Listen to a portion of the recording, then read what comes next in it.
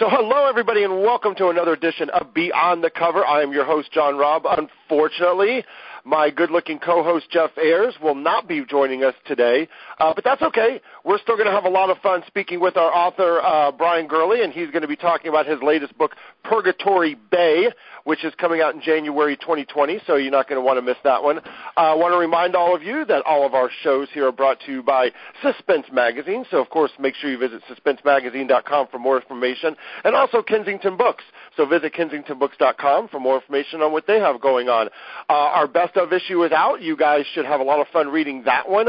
Hopefully you're able to pick up all the books on the list if you haven't already read it, and congratulations to L.A. Chandler and her book, The Pearl Dagger, which won the Crimson Scribe Award this year, which is we only give out to one book every year, and she's the one who ended up winning it for her story, this Best Book of the Year of 2019. She takes the torch away from Robert Dugoni, who had won last year in The Extraordinary Life of Sam Hell. So, again, want to thank you all for voting. We had the most votes we've ever had in the history of the magazine for this, so it was a really great time. So, again, I want to thank you all. But let's get into our guest now. Again, the book is called Purgatory Bay. The book will be out January 2020 in whatever format you want to buy it in. And we're speaking here with none other than author Brian Gurley. So, Brian, thanks so much for coming on. How you doing? Happy to be here, John. How are you? I'm doing great. We kind of talked a little off air, and I always said, like I said, truthfully, one of my top 50 books probably of all time is Starvation Lake that you wrote. I know that we talked to you about that. So I was really excited when I got a copy of Purgatory Bay, and I haven't had a chance to dive into it. I had a book in front of it, and so I'm going to read on that one. But, just from seeing the premise of the book, I know that I'm going to just dive into it. So why don't you give everybody a little bit about what you got going on here? So Purgatory Bay is about a young woman named Jubilee Rathman. She's in her late 20s, but when she was a teenager, 12 years before the book begins, she had life licked, John. She was a straight-A student, all-state soccer goalie in Michigan, headed for Princeton to play soccer there, and most of her family was murdered in a mob hit in their northern Michigan cottage. Jubilee was downstate, and so she wasn't there, and this messes her up pretty good.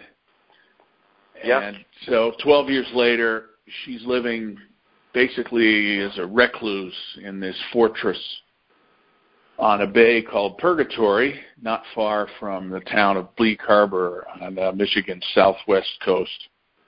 Mm-hmm. Bleak Harbor was the town the last book was set in, and it's near there. And Jubilee has been plotting revenge on people that she considers responsible for ruining her life, and it's a peculiar kind of revenge. I won't say too much about it, but it isn't exactly what you might think, although it's also not very pleasant. She is sort of a hollowed-out woman, especially for someone so young.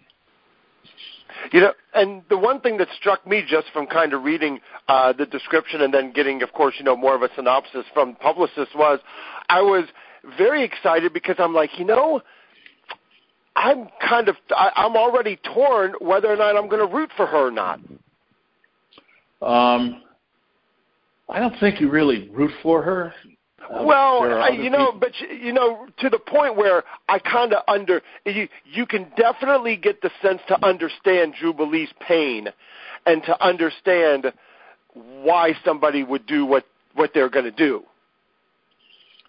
I think to a degree, Jubilee is out there, and she's going to try to convince you that what she's doing is actually some way rational, particularly the approach she takes.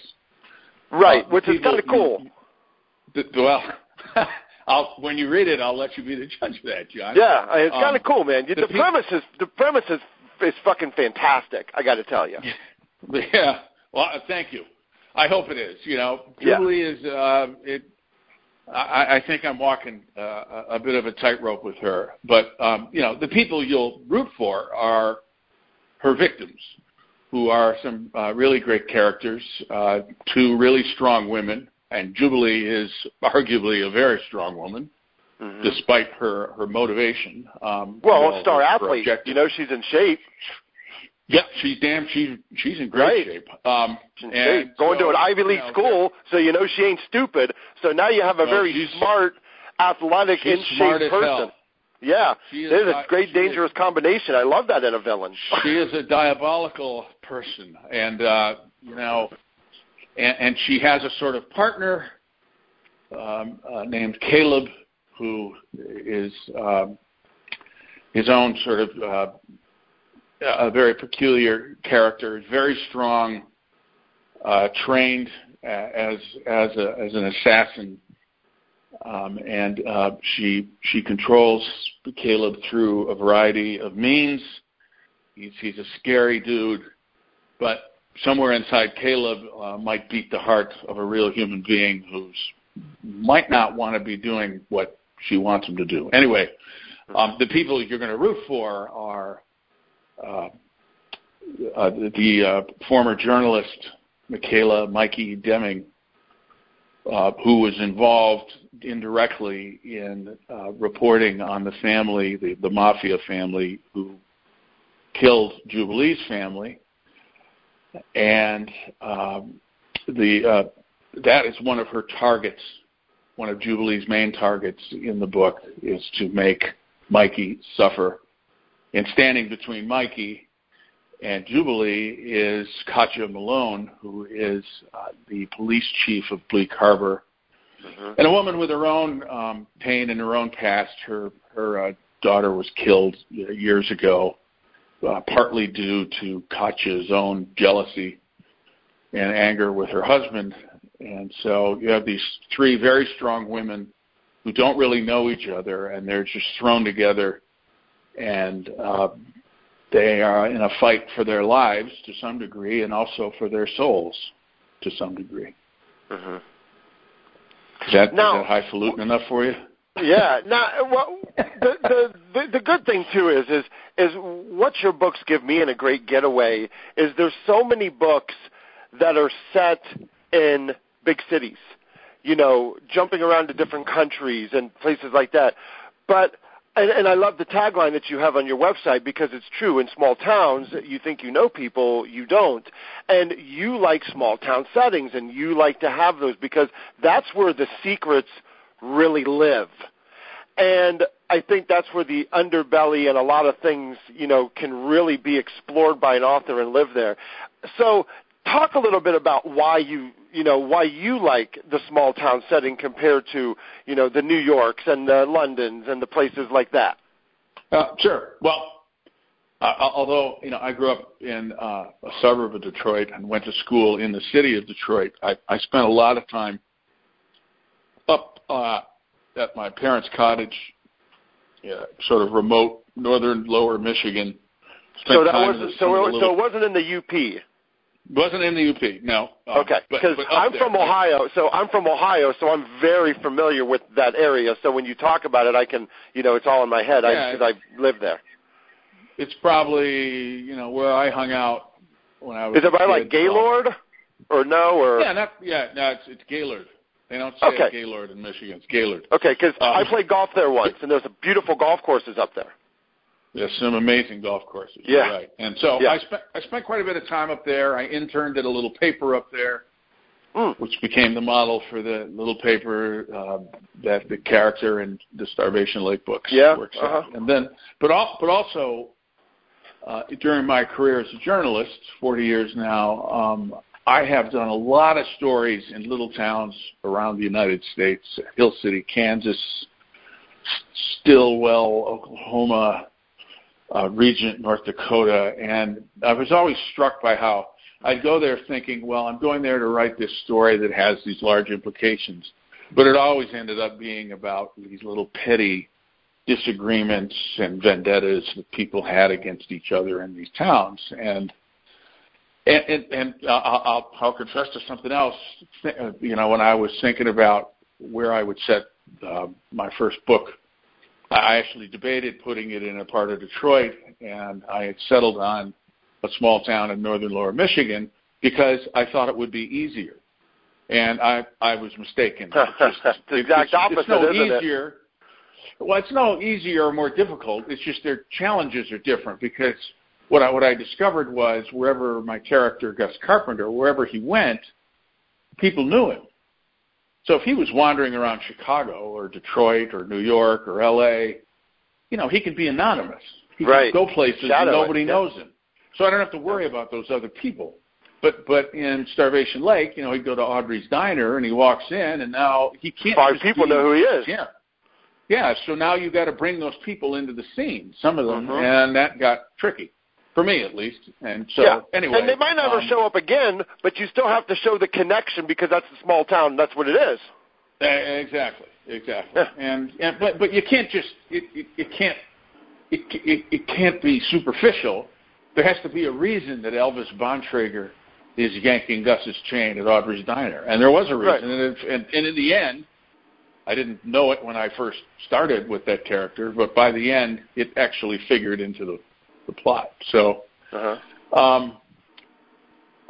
then, each time you go back, you have to sort of recreate it. And Bleak Harbor is the little town near Purgatory Bay, which figures in both the Bleak Harbor book and in Purgatory Bay, is also a small town, although it's different in that it is kind of a rich resort town for summer people from Chicago and Detroit and Indianapolis who go there and, with their fancy cars and go to the fancy bars or fancy restaurants. But then there are also the local residents, the townies. It's like the Midwest Vale without the mountains.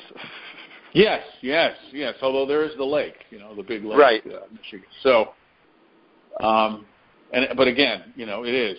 And in Purgatory Bay, there are some local characters who, including the mayor of Bleak Harbor, his name is Harlan Fisher Jr., and he's got quite a remarkable past. His family has a remarkable past as a sort of people who have been surveilling other people in Bleak Harbor for decades and using what they find to advance their own purposes politically, financially, and otherwise. And this character figures in Jubilee's vendetta. Nice. And I hope so. so how was it kind of writing a character that you kind of had to start out being, very good, straight-laced student into a psychopath? How was that transition? How was that for you? I just kind of dove into it. I had to think hard about, how is her plans are complex, and she has to have a lot of covers, which she uses with. She's pretty ingenious about covering her tracks and portraying herself as somebody she really isn't, and using this to her advantage. And that's kind of where I got into Jubilee and the way she thinks about the world, which is that there's not much worth anything here, and people didn't care about her and her family, and so she's going to show them how wrong they are. Mm-hmm. And what got you excited to want to really sit down and start writing the book? Was it exploring the character of Jubilee? Was it figuring out the plot? What was that driving force that got you to sit down? It's always the characters, So there was Jubilee, and I really was she the first character that you created for the story? No, or did you really, kind of make 3 of them together? Okay. Really, the first character, whom I have yet to mention, I was just telling my wife this the other day, I had forgotten this, where this book really started. I woke up in the middle of the night, and the band song, Ophelia, was running through my head. Okay. It goes, bars on the window, mail at the door. Why would anybody leave so quickly for? Ophelia, where have you gone? And so I started with this character, Ophelia, who's a young woman. She's blind. She is Mikey's sister, as it turned out, and she disappears at the beginning of the book. And she is part of Jubilee's vendetta. And so I kind of started with one of the victims first, and then went to Jubilee. And where Jubilee comes from, I guess. I certainly hope so, John. And Jubilee, this is not something I'm terribly proud of, but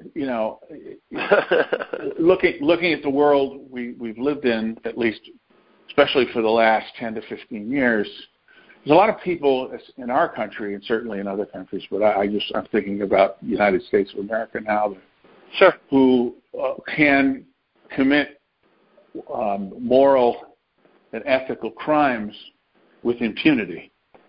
They never pay the price.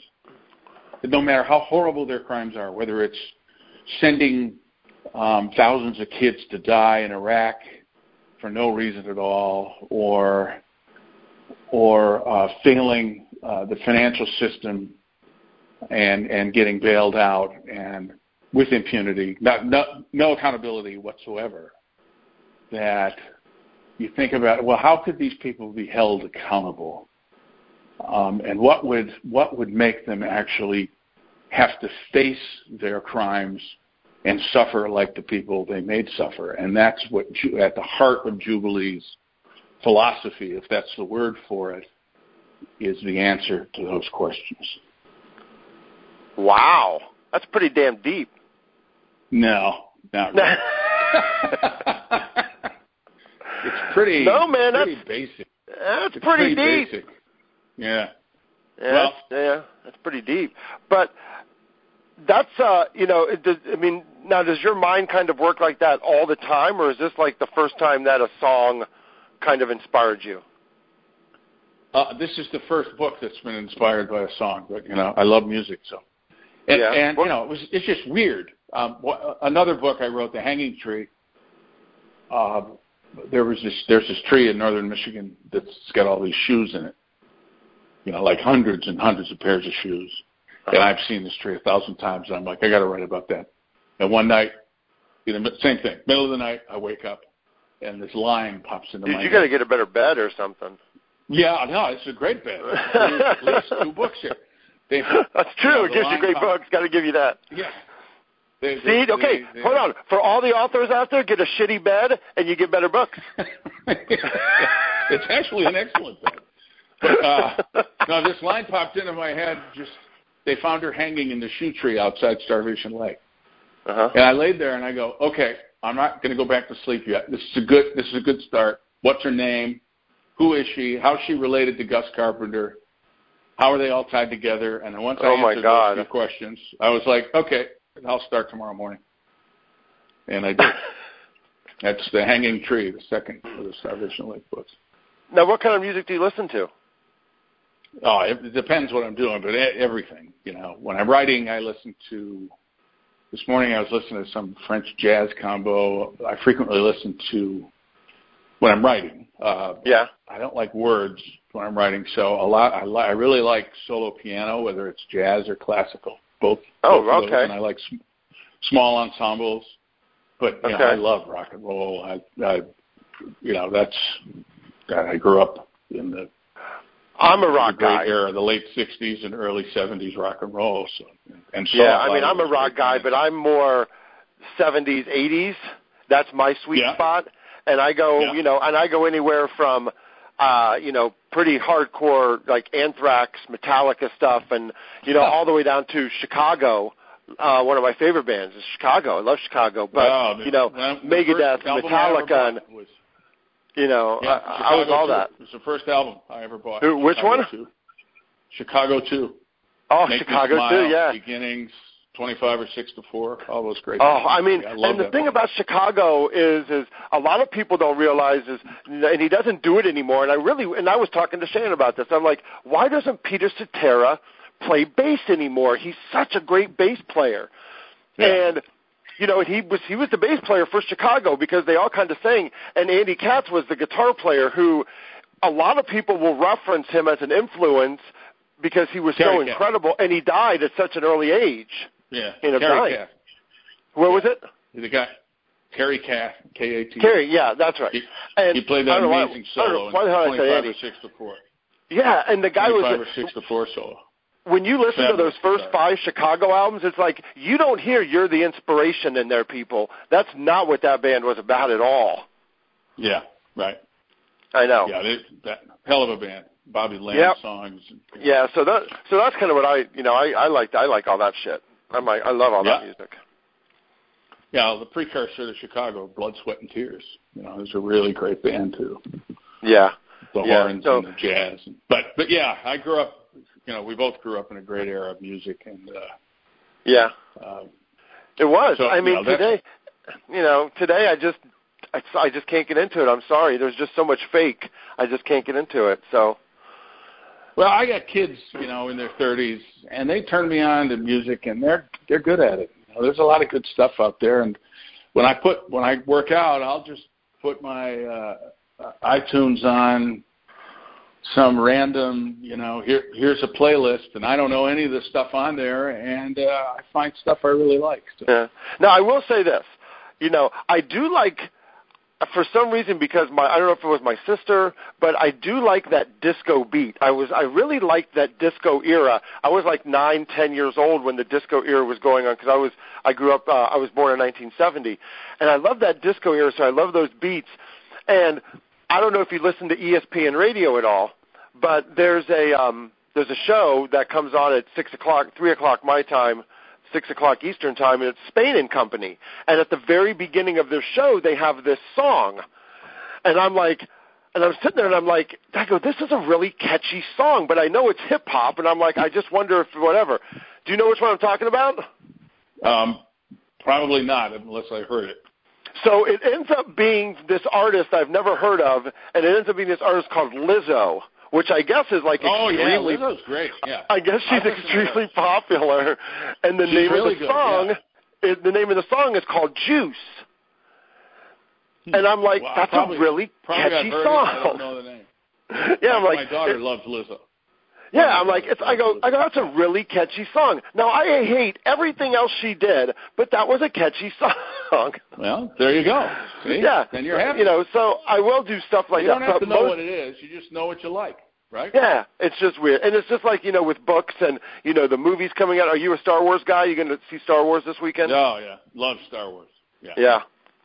I don't know if I'll see it this weekend, but I'll definitely go see it. Yeah, I think I'm going to try to go see it like early Sunday morning, maybe like 7 o'clock. I think they have like a 7:30 showing, so I can early Sunday morning. But see if my son-in-law wants to go, and see if my daughter wants to go. I think she's off on Sunday, so that would be good.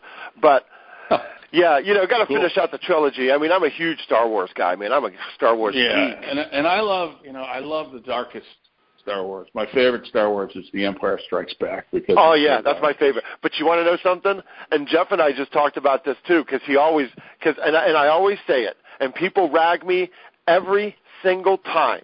But what's your least favorite Star Wars movie? It's got to be one of those, because they're indistinct to me, John. It's the first three. Yeah, the prequels. Okay. Yes. So 1, 2, and 3 with the Emperor Palpatine, and they were just boring. There was all this politics and stuff. And I'm like, you want to know mine? Blow up a car. I'll tell you, the worst Star Wars movie I think whatever was Return of the Jedi. Really? Huh. Yep. And I'm going to tell you why. I'm going to tell you why.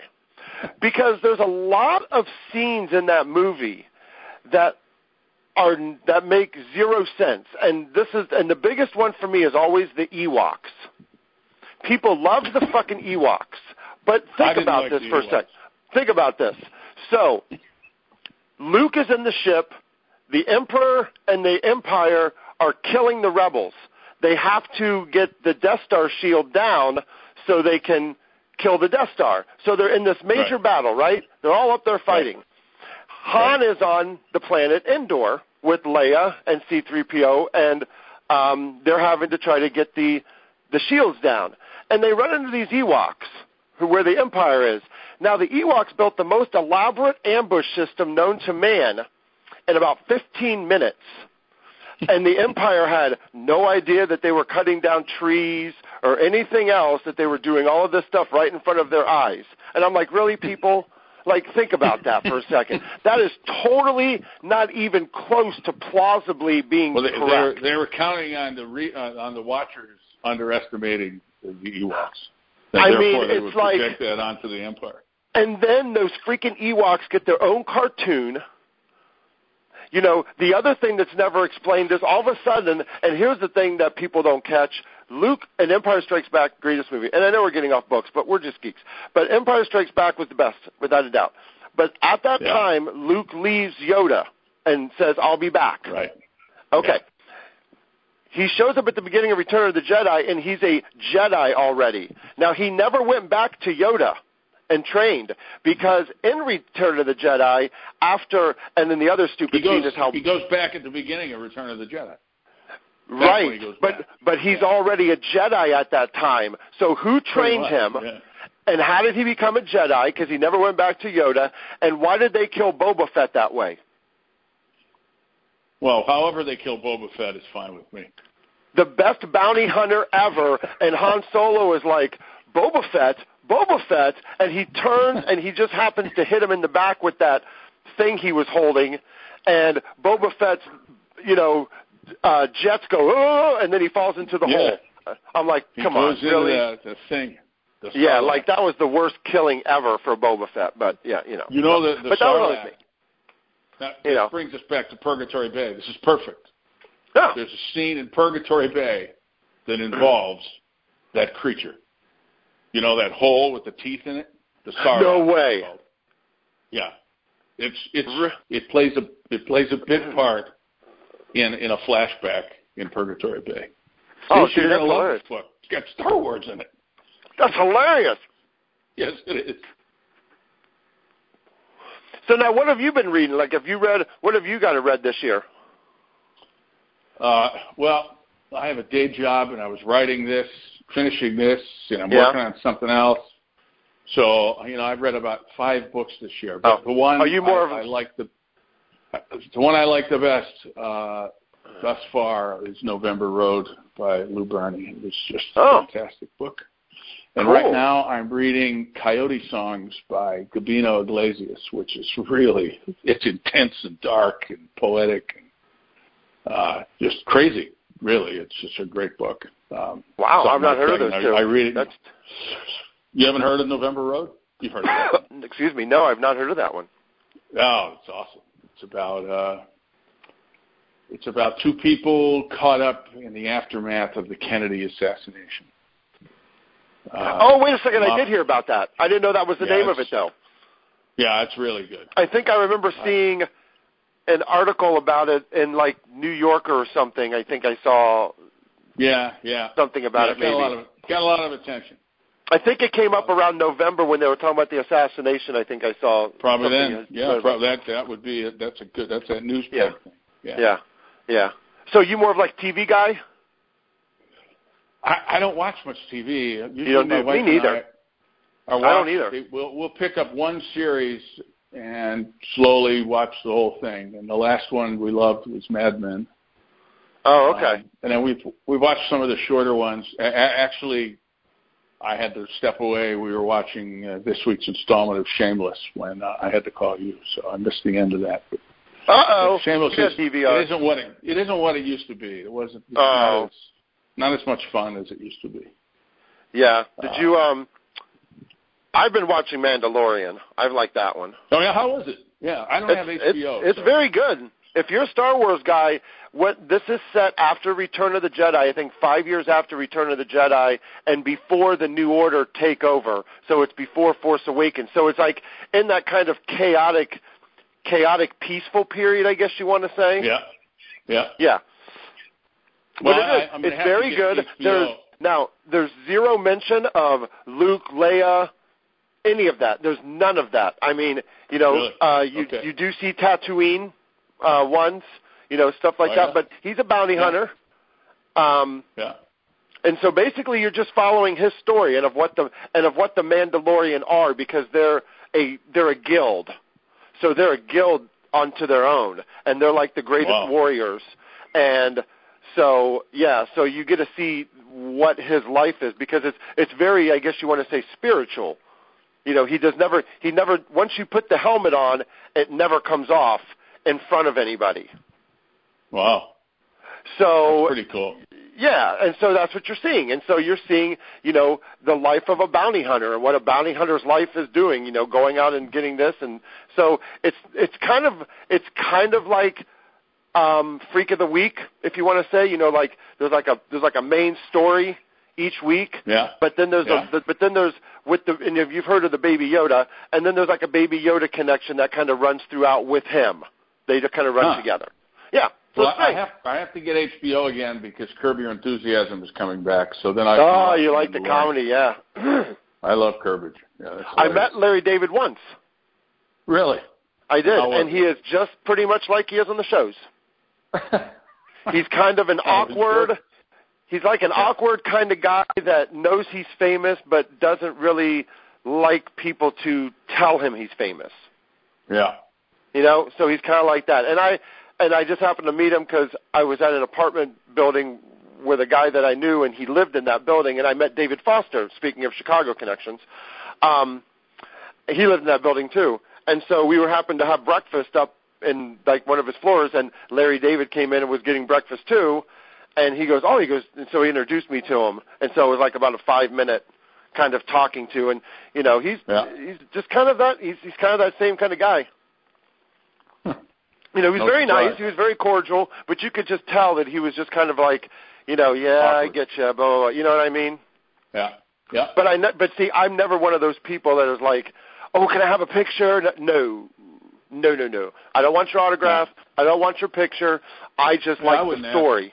I like the story better than anything. Yeah. You know, which is why I like books. Speaking of stories, see, I like the story. What are you reading right now? What's the book you're reading? It's Ahead of Purgatory Bay. So it was The Night Fire by Michael Connelly. Oh, yeah? Yeah? Yeah. That's a good guy. Yeah. He's a very good guy. And I see he blurbs your book, Impossible to Put Down.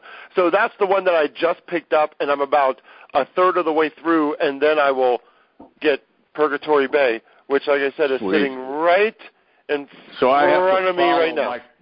I have to follow Michael Connelly. You do. Unfortunately, he came first. And then after you, I have a couple. And then after you, I have a couple cozy mysteries that I'm going to read to kind of, you know, cleanse myself of some darkness. There you go. Well, Purgatory Bay, I like to throw those Murder, She Wrote books in, you know, to kind of cleanse myself and be oof. I had a text back and forth with Connelly when he was reading Purgatory Bay, and he texted me and he said, "Hey, I'm about halfway through." And I said, "How is it good?" And he said, "Yep." And I said, "Well, wait till the flying werewolves show up." And he wrote, "No spoilers, please." So he's a fun guy. I like him. Yeah. How did you guys connect? I got to know him. This would be like 7 or 8 years ago. He did this thing in Traverse City. It's called Traverse City, Michigan. So it's up northern Florida. Yeah, that's way up there. Nice town.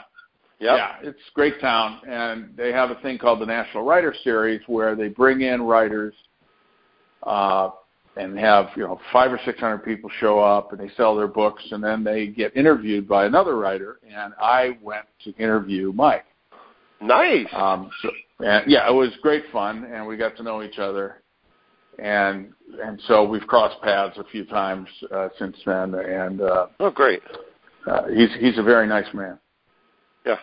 Now, with all the streaming services out there too that have been going on, Netflix and Amazon Prime and all that. And did you notice that in the beginning of January that Jeffrey Deaver is going to have a series on NBC, The Hunt for the Bone Collector? So it looks like they're taking the Bone Collector book and spreading it out over a TV series.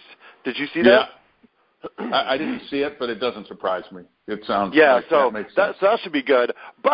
And you're seeing, I think, a lot more authors now getting. Has anyone contacted you about anything yet? Do you have anything has anything been talked about? Maybe getting one of your books, to one of those streamings or TV, movie, anything like that? Not yet.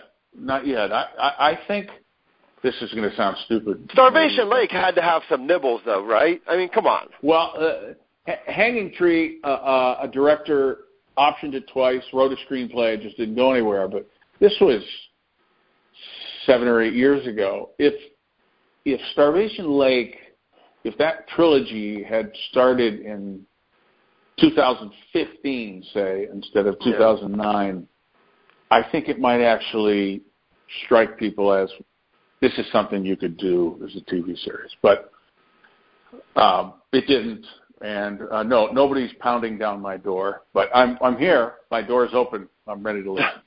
Really? Because I think that, stories like this are always so great. Again, I think that the small town is always better than the big city in a lot of cases because of the secrets and because of all that stuff that you can do. So, yeah, I love them. I love it. I love the characters. Yeah. Well, thank you. So where's the best place for everyone to find out about more of your stuff? Is it your website, just briangurley.com? Sure. My website, I have an author page on Amazon. But, yeah, my website is a great place. All my books are there and synopses of books and praise for the books. And I try to keep the really critical one-star reviews off there, although they're going to happen. I have some cool T-shirts made from quotes from really bad reviews. Yeah. And, yeah, that's a good place to go, just briangurley.com. So it's B-R-Y, so BRYANGRULEY.com. So .com. That's right, briangurley.com. Yeah, I'm looking at it right now. I'm on your website, looking at you right now. Sweet. Yeah. So now, how many events do you think you're going to be doing? You're going to be out next year doing some stuff? People see you? No, just a handful. I'll do. You're going to be at Thriller Fest? I don't know yet. It depends. Okay.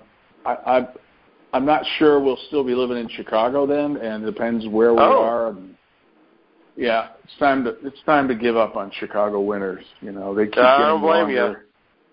Yeah. I don't blame you. How's it been for you this year so far? Been pretty bad?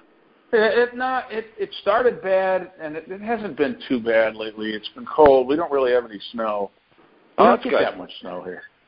But it's gray, It's late March, and it's still 31 degrees and gray, and then it's late April, and it's 32 degrees and gray, and then it's May, and it's 41 degrees and gray, and then you're like, okay, I've fucking had enough of this shit. Let's get on with it. You get the 3 days of spring. I mean, that is, living in L.A., that is a blessing that I have. I mean, for us right now, we were like at 61 degrees, and now it was really windy. We had like some Santa Anas. Now they're done now, and it made it feel colder. But, I mean, 61 degrees for us, dude, we are freezing. Yeah, beautiful. And it was sunny today, and it's going to rain. It's supposed to rain coming up Sunday. It's going to rain starting Sunday and all the way to Christmas Day, and we're just like, God, man. Blah, blah, blah. But, for us, if it's 55 is about the lowest you're going to get as far as a high during the day. And, if it was 55 here tomorrow, John, the kids would all be out in their shorts. Yeah, and then our lows. Shorts weather. Our lows are mainly in the high 40s, but sometimes you get like a 39. But I've lived here 11 years, 12 years now, and I've seen frost maybe once, and that's it. Wow. Well, it's 29 here now. Tomorrow it's going to be, 8 a.m. tomorrow, 14 degrees. So we're going to have a little cold snap tomorrow. The high looks like at about 21. So that, the scientific term for that is fucking cold. Yeah, when I wake up in the morning, it'll be 48. Yeah, that's good. Good for you. That makes me happy. Well, I mean, I'm sorry, but you're going to just move south? Yeah, I don't know where we'll go. We'll see. That's good. That's good, though. You know what? I don't blame you. We're not going north. I'll guarantee we're not going north. Guarantee. Well, we did Minneapolis winters we did 4 Minneapolis winters, and we were like, we're done with that shit. Yeah. I can see that. Those are brutal. Yeah. And you get a lot of snow there, too. Oh, yeah. One December, we had 39 inches just in December. Holy Never shit. forget that. It was the third most they'd ever have in a December in the history of the state. Yeah, shoveling snow sucks. Yeah, I know. Well, hopefully make it to Thriller Fest and we can see and say hi. We're going to have a book. We're going to have a book that we'll be having out, so maybe you can get you an advance copy and you can read it. We're putting together a short story anthology. Wow, awesome. Yeah, short story that Jeffrey Deaver is actually editing. So. Oh, you're lucky to have him do that. Yeah, and we have we have some really good authors: Linwood Barclay, Reese Bowen, Heather Graham. Let's see, John Lasqua. So they're all going to be writing short stories for this anthology, and it's called "Nothing Good Happens After Midnight." Yeah, that's probably right. And and every short story will start right after midnight and end before dawn. That's cool. And when I retire, when I put my day job behind me, I'm going to learn how to write short stories. You should, because we're going to do more anthologies, and I would love to have one of your small town ideas to go in there. That'd be great. $1 million. $1 billion. See there, if I was just writing a short story, I could actually go back to Starvation Lake and write a Gus Carpenter short story. Nice. All right. No, that'd be great. I'd love to do that. All right. Well, I'm going to hold all right, man. You have a good one. It's always a pleasure to have you on. Again, the book is called Purgatory Bay, and it is going to come out on January 14th, 2020, so make sure you pick a copy up. Brian, again, always a pleasure, and thanks again so much. Thanks, John. Thank all you right, for you have a good all one. the great questions. Take care and all have right, a good man. holiday. All right, you too. Bye-bye. Bye.